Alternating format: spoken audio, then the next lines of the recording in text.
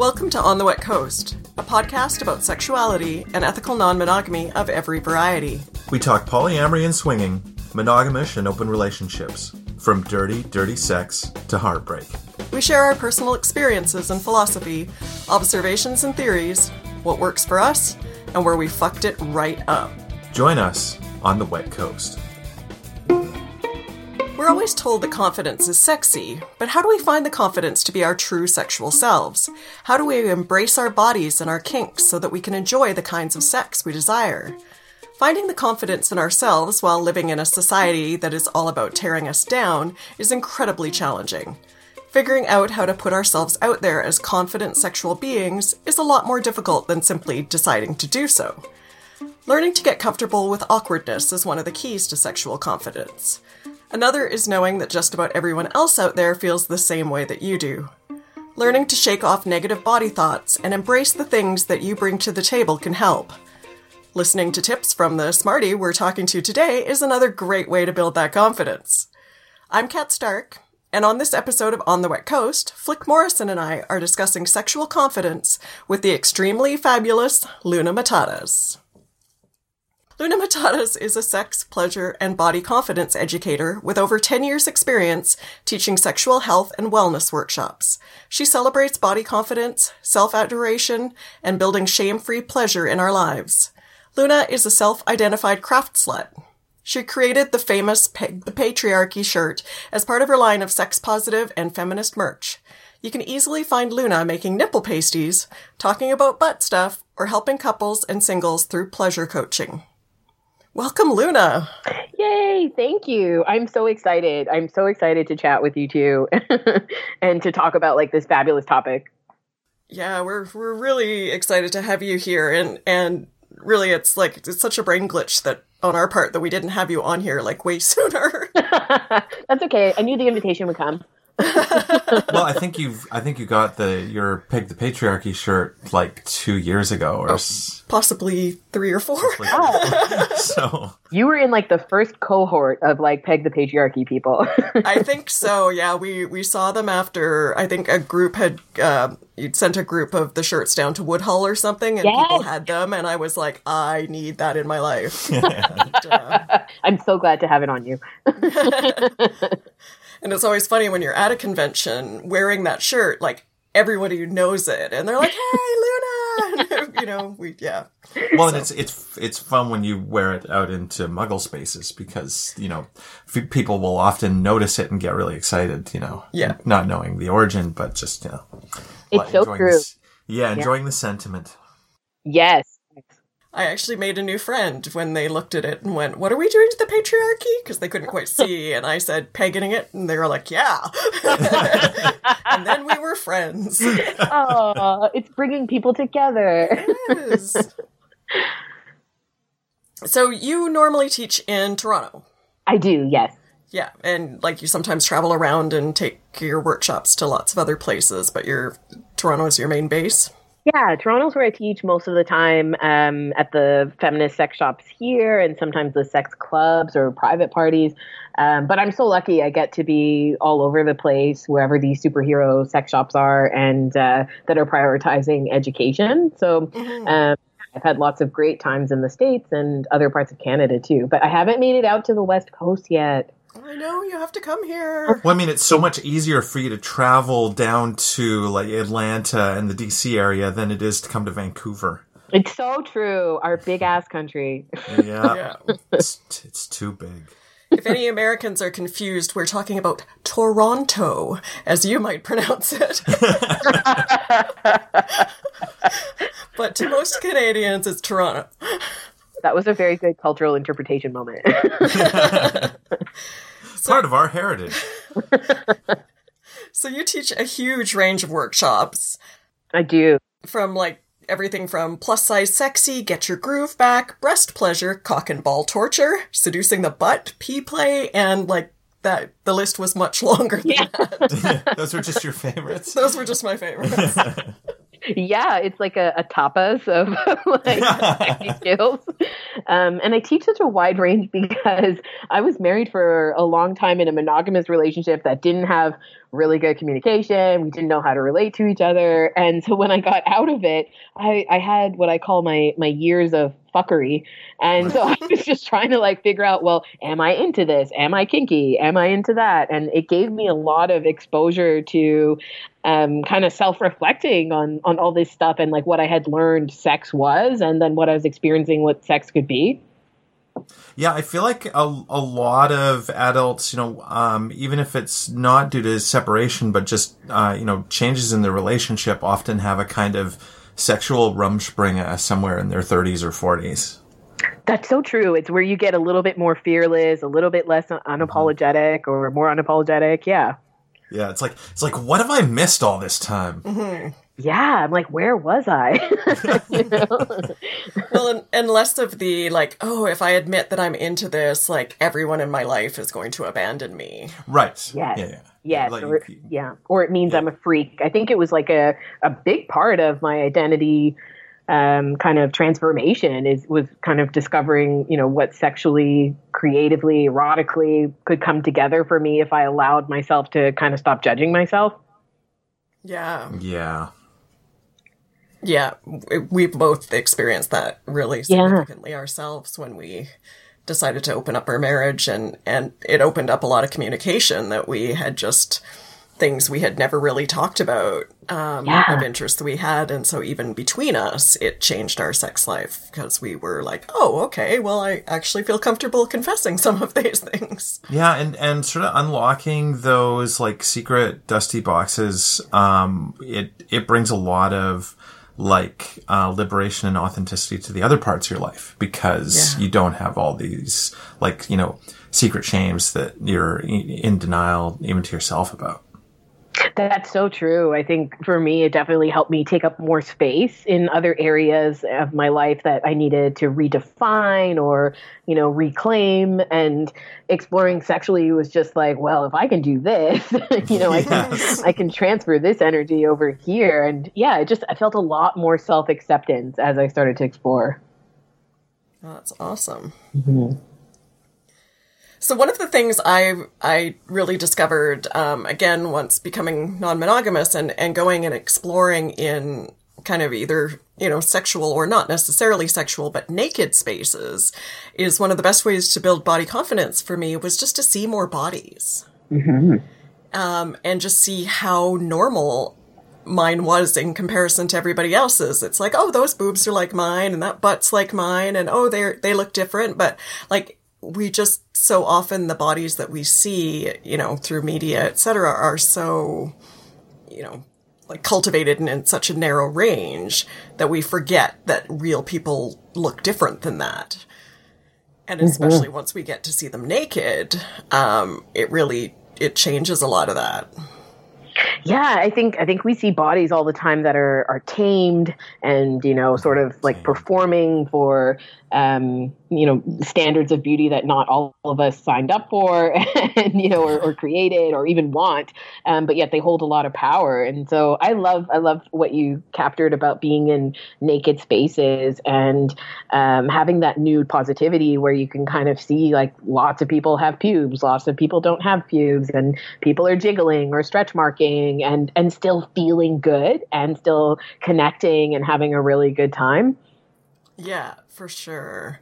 And like, the breasts or testicles are different sizes and shapes, and one hangs differently than the other, and just all of these things that... Yeah, nobody's perfectly even.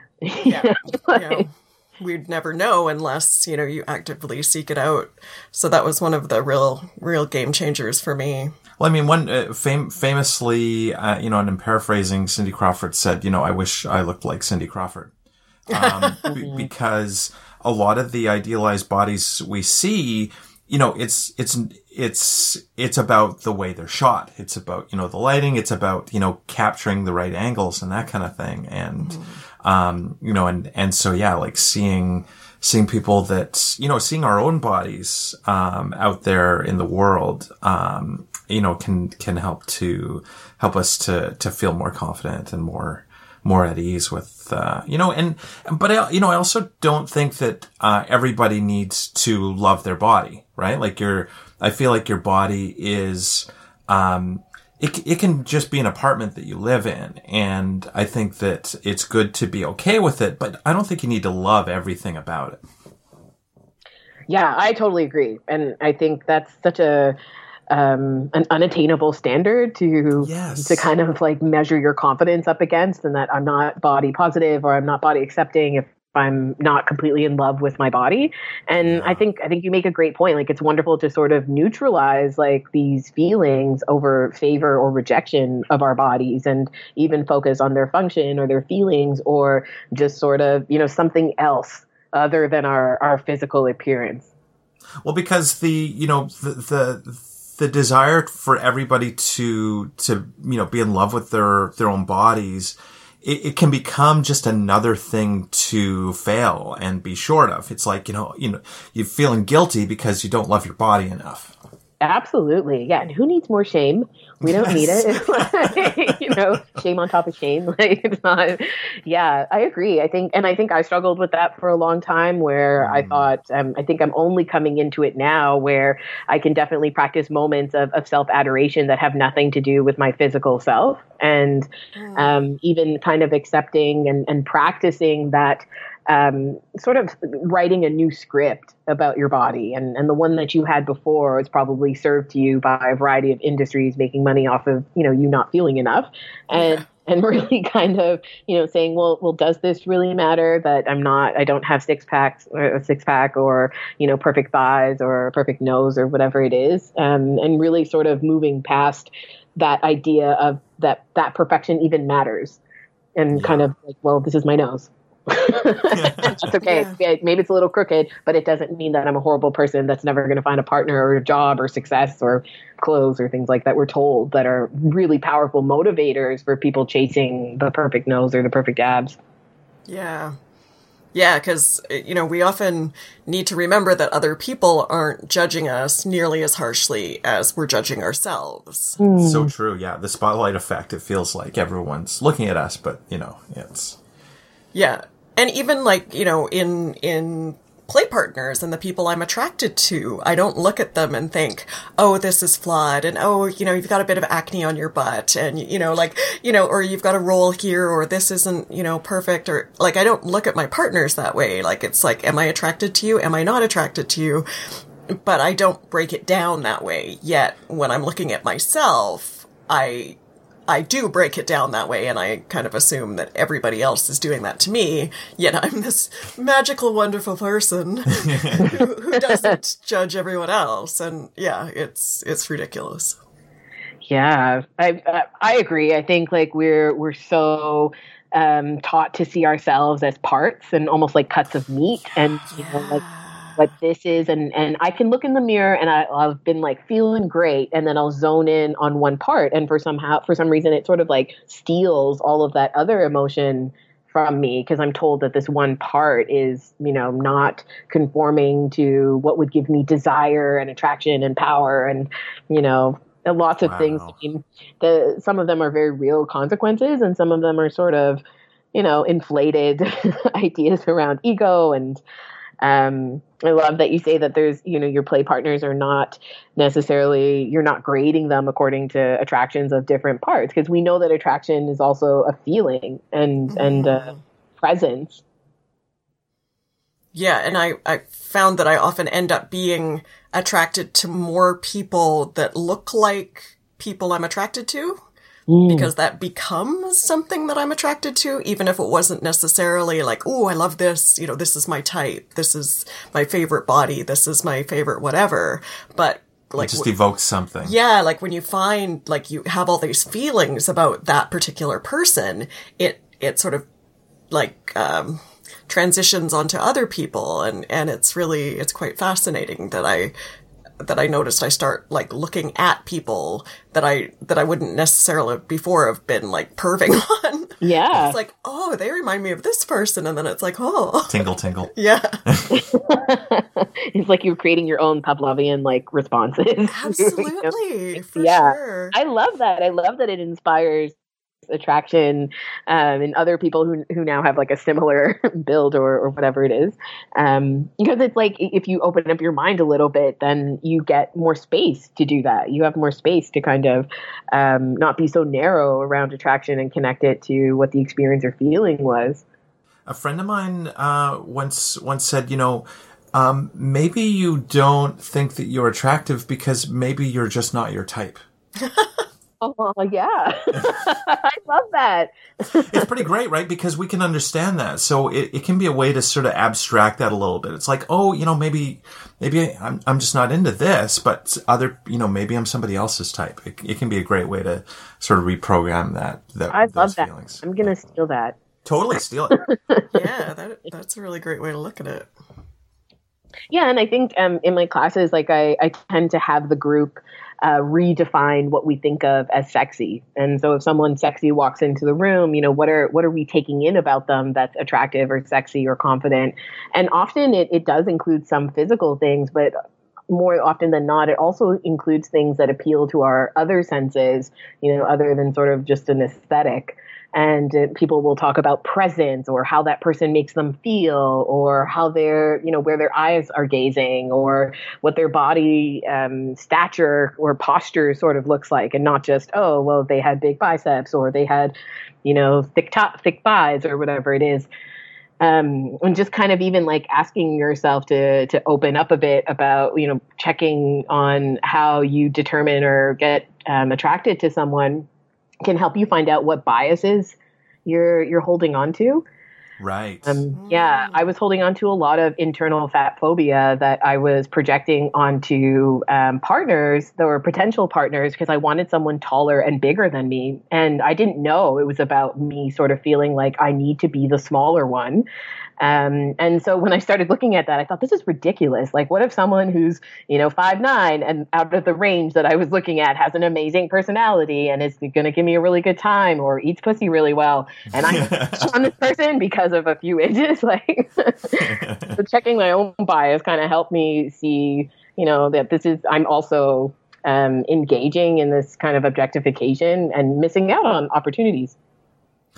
I do think that that it's really easy to have a kind of split in your brain between what you naturally find attractive and what your sort of brain and aesthetic assessment tells you is attractive. And, and so it can create this actual disconnect between your real attractions and just sort of your aesthetic assessments of people. Ooh, yeah, I agree. Yeah, I definitely think that split is happens for most of us. And so most of us have this kind of duality between like what we're told we're supposed to be attracted to and what we're sort of naturally attracted to. And I think that's where also we get people kind of coming up with, well, that's just what I'm into. And that may be great. But I mean, it's what you're into, but it's still worth examining. Right? Exactly. It's still worth, why is it that I'm into this? And, and sometimes you can sort of feel around for exceptions, right? So maybe all your life you've only been attracted to your own race, but you can think of people of other races that are exceptions to that and maybe like poke at that and see, well, why are they exceptions? Why do I not have sort of a broader, attraction? So. Mm-hmm. Now, we talk a lot about confidence, and people say confidence is sexy, and but it's also really hard for people to just decide to be confident. That's not really a thing, is it? No. Yeah, I think. And when people try, it comes off. It comes off as fake, and people try to present arrogance and that kind of thing, and that just turns people off. Yeah, and I think that comes from people thinking that confidence is sort of an attitude, or you kind of like fake your way till you make it kind of thing. And I sort of approach confidence more from a place of letting go of self-judgment and kind of feeling that you're unapologetic about taking up this erotic space and the erotic experience that you want, but also really thinking about the idea that sex is not performance. And oftentimes we're going into sex and feeling like we don't have the bodies, we have weird desires, maybe we're not sure what we're doing. And so we go in looking for favor or rejection and sort of affirmation and validation. And that's okay. I mean, it's great to feel those things, but it's hard to hang your whole experience and measure of that experience on somebody else's validation. And it's absolutely a long process, and I'm not confident all the time. I'm not sexually confident all the time, but being able to kind of bring yourself back to a place that isn't as far as where you started can also just help you open up to these types of experiences that we're talking about that can help you grow and build a stronger foundation. I wish it was as easy as if you push a button and then someone delivers like Uber Eats with confidence, like to your door. I'm confident now. I would like confidence with a side of fries. And well, and I mean, that's often the advice that, you'll see or hear in things. Someone will be like, oh, I'm really insecure about this and I don't know how to meet people. And they're like, be confident. And it's like, oh, like what? That's like asking somebody to be taller, right?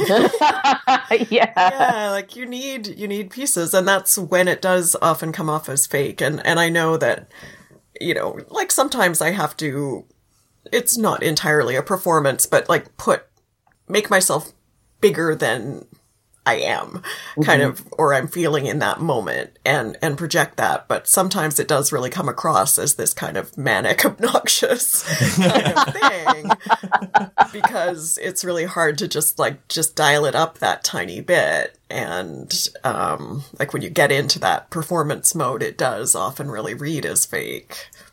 Yeah. I think that was sexy right there because that was vulnerable. Sometimes it's obnoxious.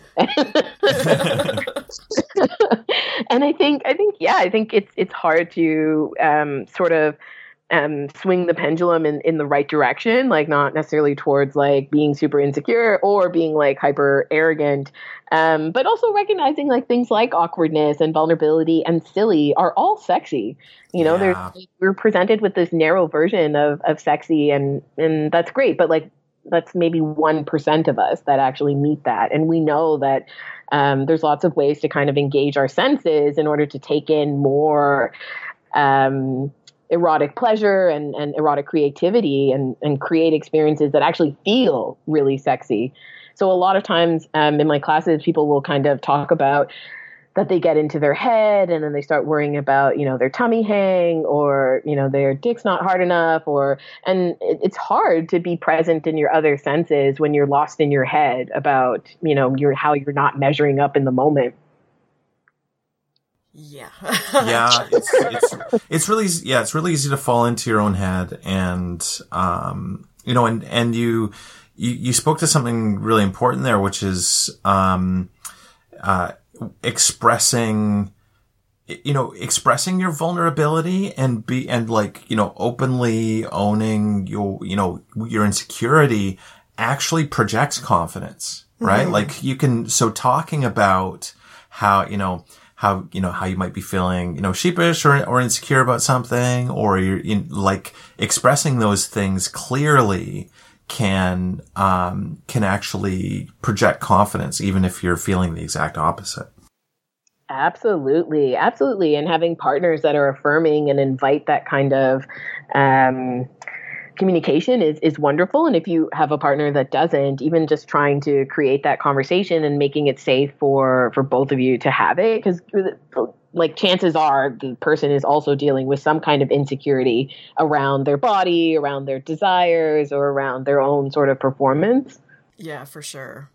And I think a lot of times in my class, we'll also talk about ways to take up space more unapologetically in our bodies outside of a sexual situation, so we know what that feels like. And something as simple as, standing a little bit taller or with your legs wider apart and your shoulders back when you're getting your coffee at Starbucks, the sort of the superhero pose gives you that feeling of how you can connect your mind and your body and how they can actually work together, because you start to resent your mind when it goes to these places. I mean, no one wants to be the sexually unconfident person.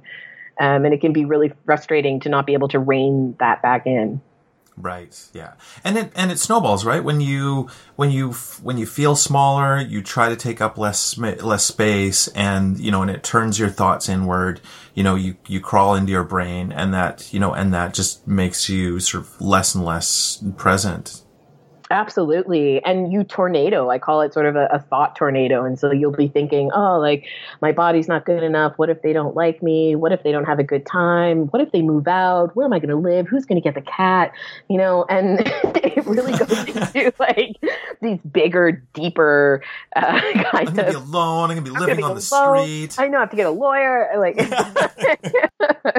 And so being able to even try and do some practices around thought stopping or speaking up when that's happening and kind of saying like, hey, I'm feeling a little bit out of my body. Can we cuddle a bit more, or eye gaze, or take a break, or things like that? And investing in mindful movement on your own and on your own time. So whether that's, dancing around like a stripper. I have knee pads specifically for this. I don't do sports. I only have them for... Yeah. And even smiling, while you're brushing your teeth and catching your own gaze in the mirror and practicing those moments of not feeling so judged about yourself and how you're taking up space normally. Well, and especially for those of us who were assigned female at birth and raised in that socialization of not really taking up space. And that's been something that has been really particularly challenging for me in this sort of thing. And as you speak to that, it's like, yeah, that has been something that has been really helpful for me. And I do try to practice it. I take transit a lot, and it's so interesting to see a lot of the time, the way that men sit on the bus, and to just go and like take up that space if there's a seat that they're like totally encroaching into, or when I am sitting there and someone starts trying to encroach on my space, I broaden my shoulders. I make, myself like bigger in the space as opposed to like making myself smaller as to accommodate them. And it's quite a fascinating psychological shift just by like holding my body differently. Oh my gosh. Yes. Yeah. You nailed it. That psychological shift, that energetic shift, that awareness shift of where your body is and where it feels strong and grounded. I feel like we should start a support group for like people riding transit, trying to take up space, Yes. or like femme spreading. I don't know. Like, it's like and it's hard. For cats. Yeah. Well, so good. Well, and a lot of people will go through most of their days without actually feeling seen. Yes. And so it can help to find little moments to make eye contact with somebody, to, maybe just have a quick little smirk before you look away, like just to see and feel seen. Absolutely. And doing that by engaging with others, or, taking 5 minutes to do it when you're washing your hands in the bathroom, and do it to your own gaze, and just like give yourself a break, and to really just kind of say, I see you, and you're doing the best that you can. And, this is where we are today. It can be really just sort of making yourself feel special and owning that, and that special that encourages you and inspires you to take up more space. I mean, and Kat, I think it's so poignant to talk about all of the misogyny and patriarchy that has, encouraged a lot of people to feel smaller and feel like they don't have a right to take up space. And also it's dangerous, like if you try to take up the space that you're entitled to. Yeah, for sure.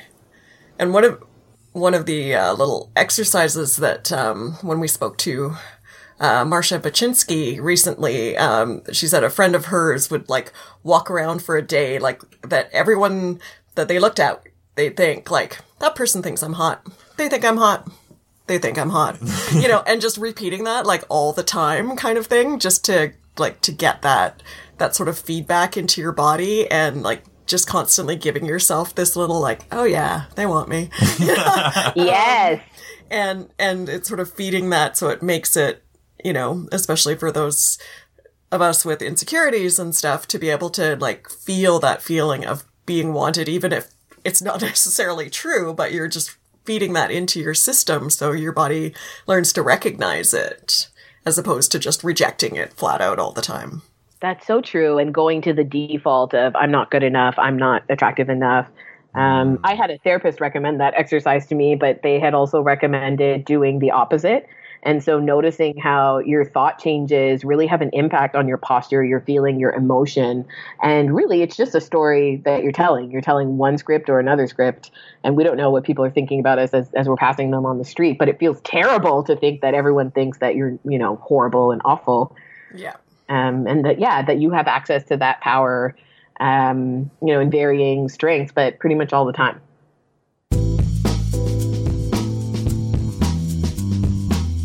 At first, an open marriage seems like the greatest thing in the world to Natalie and Sean. Adding a bunch of new, hot people to their already excellent sex life? What could be better? Then they meet Beth, a queer single mom with a lesbian partner, and things become complicated. After some fun dating as a threesome, Beth and Sean fall in love, and Natalie feels pushed to the side by both her former lover and her husband. As Sean and Beth begin celebrating new milestones and plan their first trip together as a couple, Natalie is thrown for a loop and longs for a time that being open felt sexy and fun. Natalie starts seeking that fun for herself and, after many naughty adventures and a few false starts, finds her own unexpected love. Join Natalie, Sean, and Beth in a funny, sexy, surprising story as they navigate the challenges of deciding that when it comes to the amount of love in their lives, they choose more.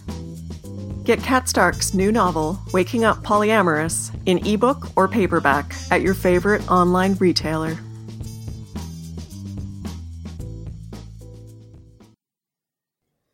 So learning to pay attention to that kind of thing is another, it sort of segues into paying attention to, what the people around us, like or into, or, even if we're actually, in a sexual situation, really paying attention to the cues we're getting, can be a thing. Cause again, we're often in our own head and just the sort of little script we have of okay, now we're going to do this and then I'm going to go over here and then, this happens next and stuff. And rather than getting caught in that, just paying attention to what is happening in that moment and what is the other person's body doing? What is your body doing? And, can help us. Yeah, because it's so easy to just tell, just get into the habit of telling yourself that, every little interaction, they're not interested in me. They're just flirting, or they're just making a joke, or, they're, you can just dismiss everything, or you can pay attention and, kind of, watch for real cues and I think that most of the time, our intuition is right. It might not, just because somebody finds us attractive doesn't mean that they actually want to sleep with us. It's, there's a whole, gambit of possible, escalations that need to happen between that. But I do think that, when you sense a little bit of zing, it's probably real. Yeah, I think being more attuned to all that stuff and even just more receptive. I think I spent many years being really flirt unaware, and because I just didn't think that desirability was something I was offering. And so I just thought everyone was friendly. And I could never tell if someone was flirting. Even when, I kind of felt it was doing something, I convinced myself it wasn't. And so it's easy to talk ourselves out of, being receptive and being open and being okay if there is rejection and if we're wrong. Well, when you're in the monogamous world, that pretense of lack of attraction is part of the fiction that sort of layers over top of that. So it does end up fucking with your intuition and your sort of senses about everything. Yeah, absolutely. That's such a good point. That it sort of kind of infiltrates, right? Yeah. Into us and distorts how we're experiencing things. Well, and I think, we all have the fear of what if I respond like they're flirting with me and I'm wrong? We have this huge fear of what if I get the wrong signal from this, and then maybe I get more flirty, and then they're like, oh yeah, that's not actually what I meant. But like, what if we did that? You know, it's kind of like, God forbid you were wrong once. Yeah, like we have this huge fear of being incorrect, and I am so guilty of this, because like, even if a person is like looking me in the eye saying like, I'd really like to fuck you, I'm like, oh, they're probably just being friendly.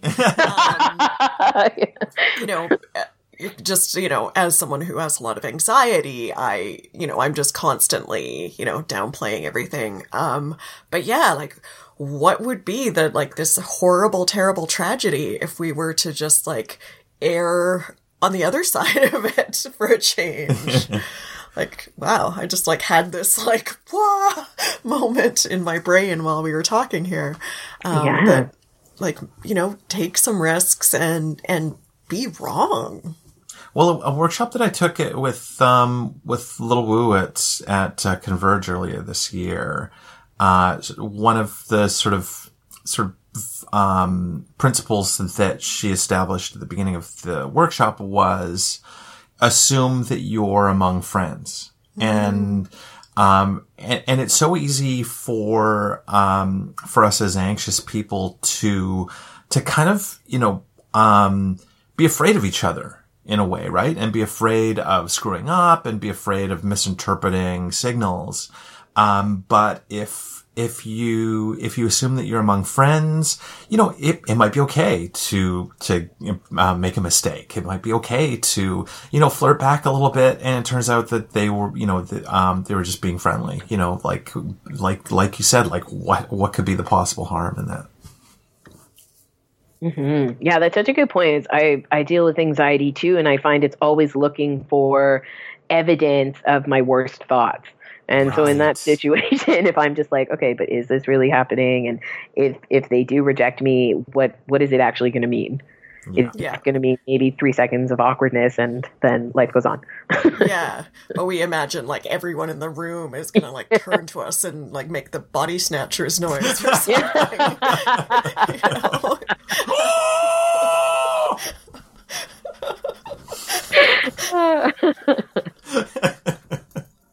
You didn't That's know I was going to accurate. make that noise, did you? I feel like we should maybe put a warning for our listeners. I think that should be somebody's ringtone. That was a great one. Content warning, body snatcher scream. Yeah. And paying attention can be something to come up like when we actually like get to the point where we get to have the fun naked time. Right. You know, just really like, you know, seeing what people are responding to and, you know, and reacting to that. You know, it's one of those, I think with the confidence that can come across as arrogance piece is it can sometimes be like, oh, well, you know, everyone else I've pleasured, like, loves this. And so therefore I'm doing it right. Right. And, you know, you're maybe with a person that just does not do anything for. And, you know, you're like, no, but people like this. I'm just going to keep doing it. And so by sort of having the confidence to be like, I'm just going to learn what this body does and listen to what they're telling me, either, you know, with their words or with their body response, can, you know, help us become, you know, better lovers, better sexual partners, and that can, you know, can build our confidence. Mm-hmm.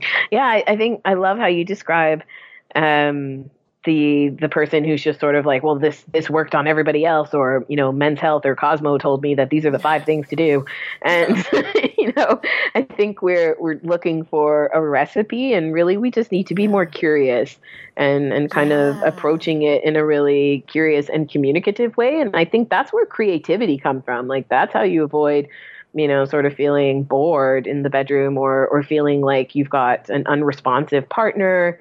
And curious could be, you know, oh, like, I wonder what the backs of your knees taste like. Like, would you like me to go down there? You know, and like, it's so, and then you give the person a chance to be like, no, I don't like that. I'm too ticklish. And you can be like, oh, okay, where else can I lick you? I just want to taste you. And so it kind of really just helps lube up the communication if you're curious. Yeah, and curiosity is a thing that I think we forget to feel with sex. I think if you're not really used to communicating, it can be really easy to write someone off as a bad lover when really maybe I'm just a bad communicator. Right? Yeah, that's a really good point. And, I always ask my class if they've ever been with someone who's been quiet and or unresponsive. And most people have, and it can be unaffirming for then us to be good lovers because we're not getting the information or the feedback. But most of us haven't been taught how to do that or how to articulate it or how to talk about our nonverbal cues. And so being able to be the one that can invite that communication can also uplift someone else. It can create space and make it safe for someone to say, I like that, or I don't like that, or harder or softer. Yeah, sort of modeling it by asking for what you want to kind of create the space where it's safe for us to ask for what we want here. Yeah. And, if there's something that you feel shy about, talking about that and maybe even getting what you want, that can really build confidence. It's like, this thing that I maybe was a little ashamed of, somebody's really into it. And, that can really take you to another level. Yes. In my class, scent always comes up as something that people are self-conscious about. So body odor or fluid odors. And we've been taught, especially assigned female at birth people, that our vulvas are just terrible. They're supposed to smell like roses and lavender, and mine doesn't. It doesn't smell like a cheeseburger or roses and lavender. So it's it smells musky. It smells like me. It smells like a body. And but we're taught automatically that any sort of scent from a vulva is dirty and needs to be sort of tamed again or managed. And so receivers of oral sex go into this just feeling so anxious about what they smell and taste like. And so even, if your partner shares that with you and you're lucky enough to hear it, then really emphasizing and inhaling them and inhaling that little sweat catcher between the groin and the thigh and giving them a good, you smell amazing, and making eye contact or touching them and just being really affirming in either verbal or nonverbal ways can help sort of lift someone up into relaxing a bit more and being more present in the body and the pleasure that they're receiving. God, I'm getting so turned on right The sweat catcher always does it. Just oh my God.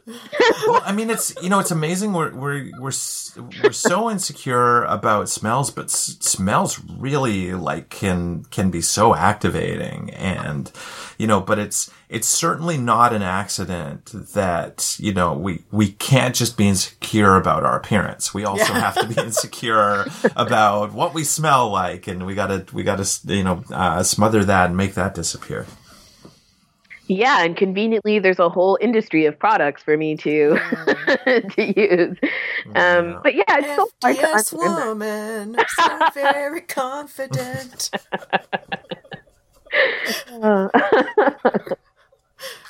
Most of our listeners probably the will young not folks recognize on this that. will not be familiar with this ad. Yeah, and it is such a piece of it that we often, we've been trained by media and movies and all this to think that sex is supposed to just be this magical thing that just kind of happens. Nobody talks about anything. It all just flows and everybody's getting their pleasure without anybody having to say anything. And we get self-conscious about needing to ask. And I know when I've been with people who have been the sort of non-responsive, super silent, I'm just sort of in this space, and you ask a few times about things, and if they don't really say much, you're just I just don't even know what to do here.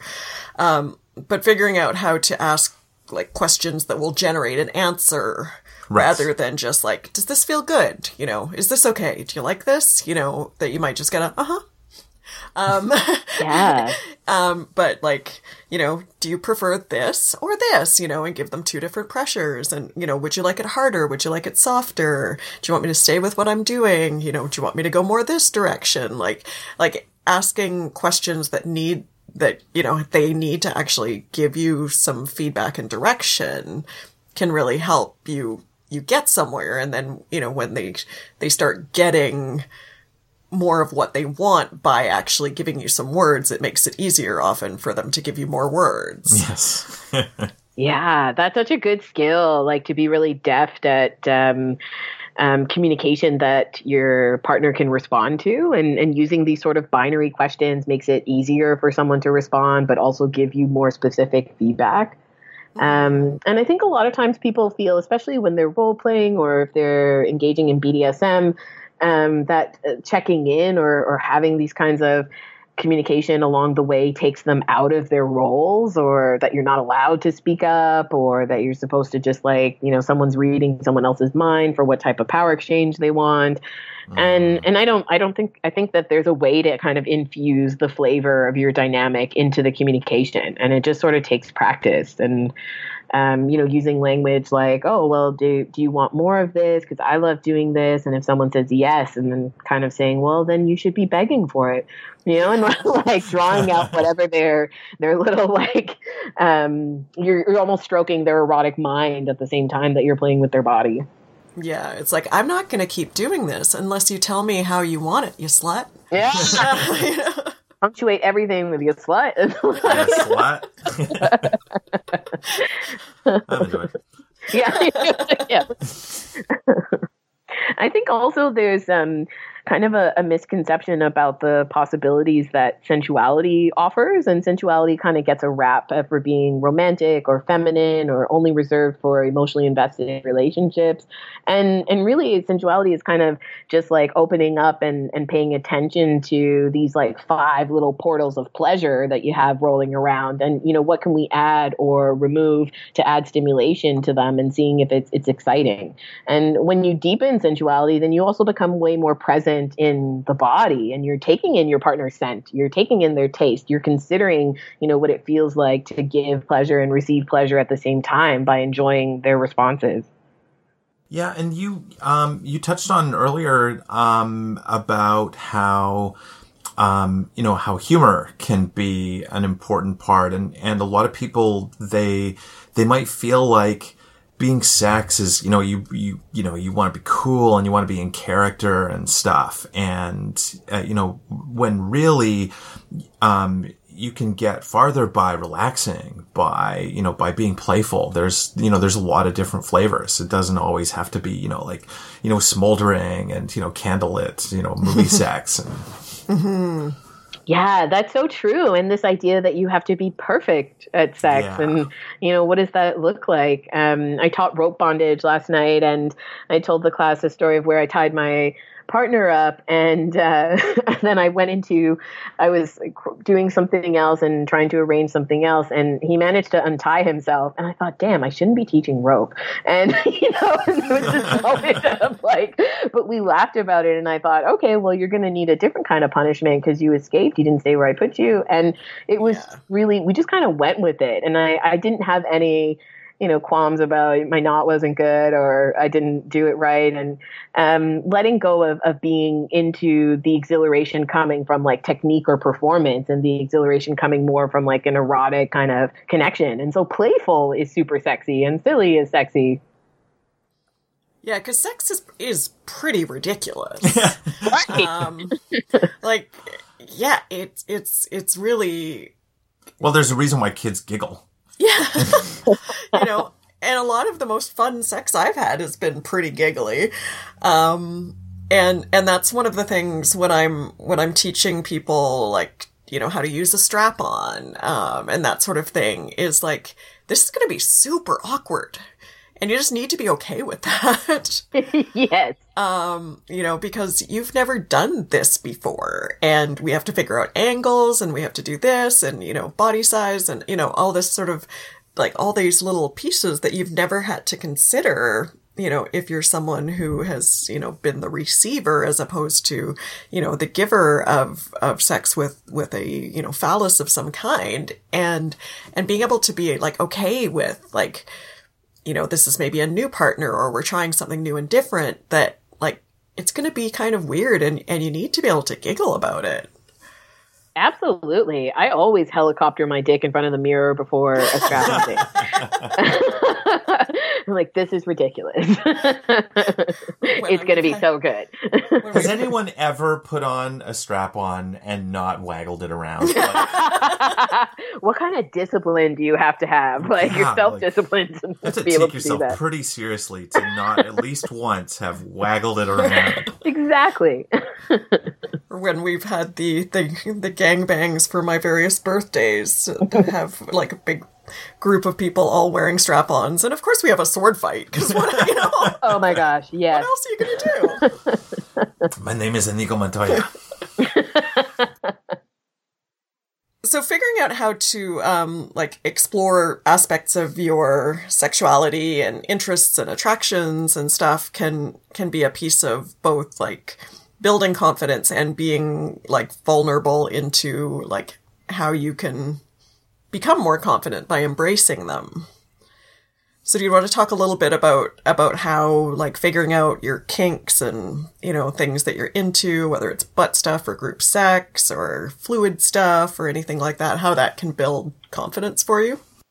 Yeah, for sure. Because I think one of the biggest areas where people find that they feel unconfident in the bedroom is definitely around their desires or their fantasies or lack of kind of knowledge of how to do the things. And I think for a lot of us, we tend to focus on the sexual activities that we might be interested in. So we might be interested in butt stuff. We might be interested in spanking. We might be interested in role play. But we forget also that there's a whole continuum in there and of how we can express spanking or anal. And that really like how we want to feel doing any of those things and how we want our partners to feel is going to be like what the actual charge is of that erotic experience. So even thinking about, what do you masturbate to? And if it's just sort of something where you're zoning in on the activity, like think about like, well, who is it and what do they look like and what are they wearing and what's like the focus? Is it about your bum in the spanking, or is it about the fact that it's a flogger or a crop or something? We can kind of pick up on nuances through our porn, through our erotica, through our spank bank, and figure out, what some of our storytelling is around our desires. So then it's easier to be able to articulate them to other people. And likewise, if your partner comes at you with, hey, I'm really into spanking, can you spank me? And if you're not into it, you could kind of say, oh, I've never thought about that before, or I don't know much about it. Can you tell me more? And if someone's just sort of like, well, I want to be spanked. I want to be spanked. That's information. Yeah. Tell me how you want to feel. Do you want to feel naughty? Do you want to feel playful? Do you want to feel pain? And being able to kind of tease all of that out can give you more also acceptance, like self-acceptance around your desires, and not necessarily looking for a pathology of deviancy or judgment, or people are going to think I'm weird. Spanking could be sensual, and so you could just really enjoy touch in your bum area and kind of more playful. I think that it does really help to kind of feel out what your desires may be. And if you're not sure, to go on a little exploration. I had joined FetLife when I came out of my marriage, and Facebook for Kinksters. And I was like, why are people into this? and from a place of genuine curiosity, I was just like, I don't get how this is pleasure. And so I didn't really understand. And I started chatting with people and sort of asking more like, why does this turn you on? Or what type of person turns you on to do this to you? And just sort of being a little bit more open-minded intellectually, if that sort of makes sense, but in like an erotic intellectualism, and kind of being just like, well, what does this do for you? And why am I not into it? Yeah, and it's amazing how listening to someone describe why they're into something can kind of make you into that thing. Yes. That's so true. Yeah, you start to get off on their passion and their pleasure, and you want to deliver their experience to them, even if it's not something that you want done to you, but you want to be engaging and co-creating with them. Yeah. It's interesting how kind of narrow the flavor and energy of kink is until you like actually start going into kink spaces and getting involved with the kink community. Yeah. Because usually it's intense and it's like very, sort of a really, masculine dom and, sort of, very, very aggressive and formal and stuff. And serious. And serious. Serious.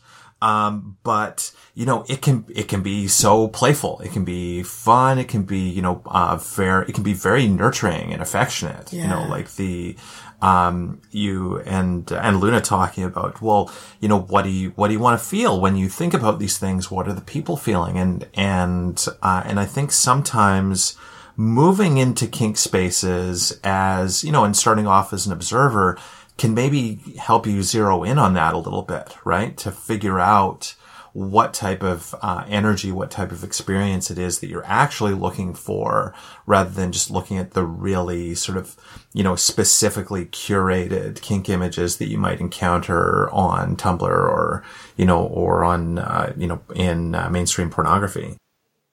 That's so true. And it just gives you a chance to play with other people's imagination without really having to commit to doing anything. And for me, like opening up to hear other people's erotic fantasies kind of helped me discover crevices within myself that I was like, damn, I didn't know that turned me on. But it took exposure to it, or it took a connection with a person wanting me to learn something or try something with them. And that made it safe to explore even further. And even my feminine dominance was something that I didn't discover until a few years ago. And it was because there was just like this plethora of submissives, like coming out of all the cracks. And I thought, I'm like, why are there so many of them? And like, what do they want from me?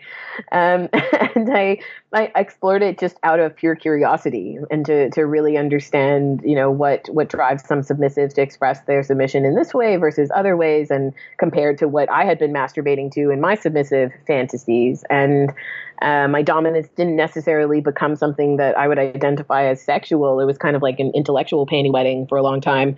And until I started to really evolve and kind of self-reflect around what dominant characteristics actually speak to me and which ones am I mimicking because I think they should be dominant. Yeah. Mm-hmm.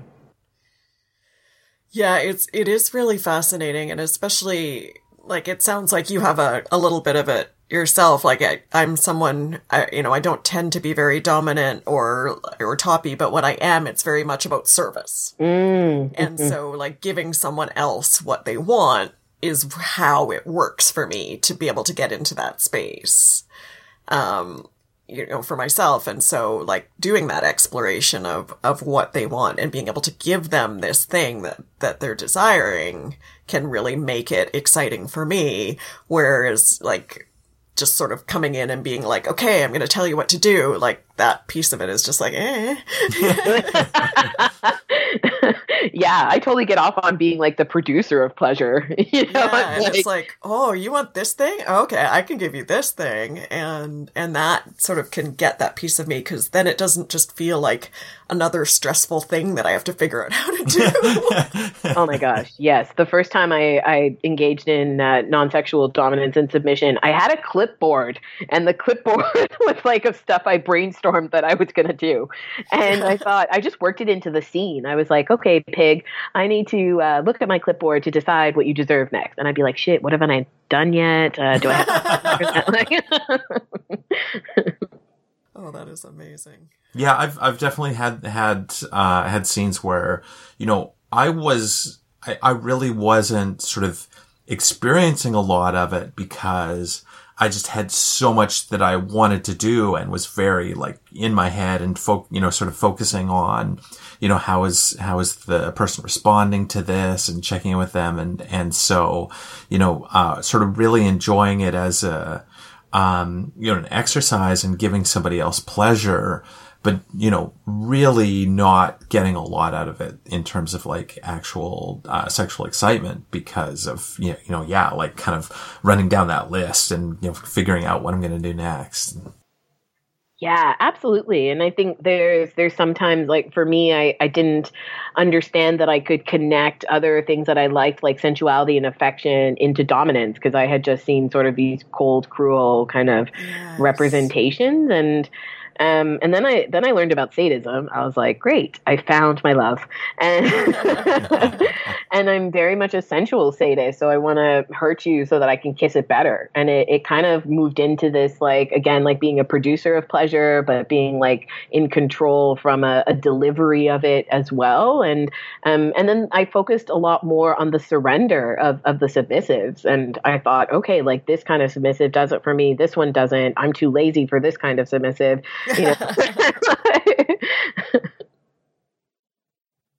Well, that's awesome. Well, we probably should be trying to wrap this up. Is there anything else you wanted to say, sort of, like things about sexual confidence that we maybe haven't managed to touch on?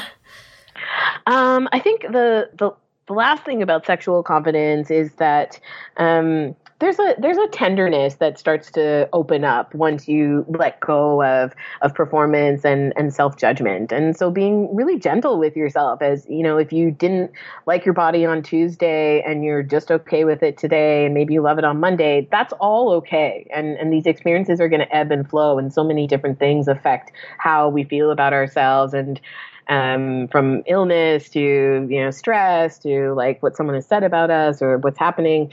And I think for me that it's been important to remember that the practices and just like the trying, even the trying to be accepting or neutral about your body is a strength building thing for me. And so I have access to that resource as I start to feel, maybe as if I'm not as strong. Yeah. Absolutely. Yeah. Yeah, it can be so easy to be hard on yourself. It's like, wow, you just kind of shut us up. Mission accomplished. Yeah. So why don't you tell our listeners where they can find out more about you? Yeah, you can find me at lunamatatas.com. It's like Hakuna Matatas, but Luna. And you can also find me on Twitter, Instagram, and Facebook and YouTube under the same handle. And my Etsy shop with all my fancy pasties and Peg the Patriarchy and Meditate, Medicate, Masturbate is Glitter Gifts by Luna. Awesome. And we'll put links to all of these in the notes so that people can track you down there. And you also do like custom pasties sometimes. I do. I love making people's little creations for their nipples come alive. I'm actually making a pair of Rocky Horror Picture Show lips right now for someone. Delightful. It'll be super cute. Oh, that's awesome. Well, thank you so much for coming and talking to us today. It's been such a pleasure. And I'm glad we finally got it together to get you on. Yeah, it's been a pleasure for me too. Thank you so much for having me. Thank you for joining us. The audiobook version of my book, Yelling in Pasties, The Wet Coast Confessions of an Anxious Slut, is now available on Audible and iTunes. It's also available on ebook and paperback. Go to Amazon.com or visit onthewetcoast.com for links to other marketplaces. Please rate and review us on Apple Podcasts or your preferred podcast platforms to help more listeners find us. Just a few sentences makes a huge difference in our visibility. You can help us have more adventures to tell you about by contributing to our Patreon, patreon.com/onthewetcoast. And big thanks to the Patreon supporters who help us make this show possible. Follow us on Twitter at WetCoastCat, at SeriousFlick, at OnTheWetCoast. Email comments or questions to contact@onthewetcoast.com. And go to onthewetcoast.com for Cat's blog, toy reviews, and more. And check out the other great sex-positive podcasts on the Swingset Network at swingset.fm. I'm Jace. I'm Emily. And I'm Dedeker. And with our powers combined, we are the Multi-Amory Podcast. If you're happy with the same old ways of dating, if you enjoy sucking at communication, and you have no desire to improve your romantic life, then our podcast might not be for you. But If you want some out-of-the-box ideas to deepen your current relationships, broaden your sexual horizons, develop a better understanding of yourself, or learn more about non-monogamy, then come check out the Multiamory podcast on the Swingset Network at swingset.fm, the Swingset FM Android app, or at multiamory.com.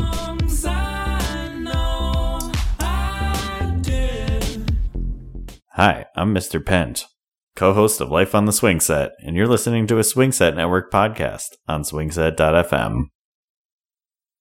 Okay. Yep. All right. I don't remember that. We're really on the ball together tonight, yeah. This is the kind of professionalism I like. It's real. We'll fix it in post. Yeah.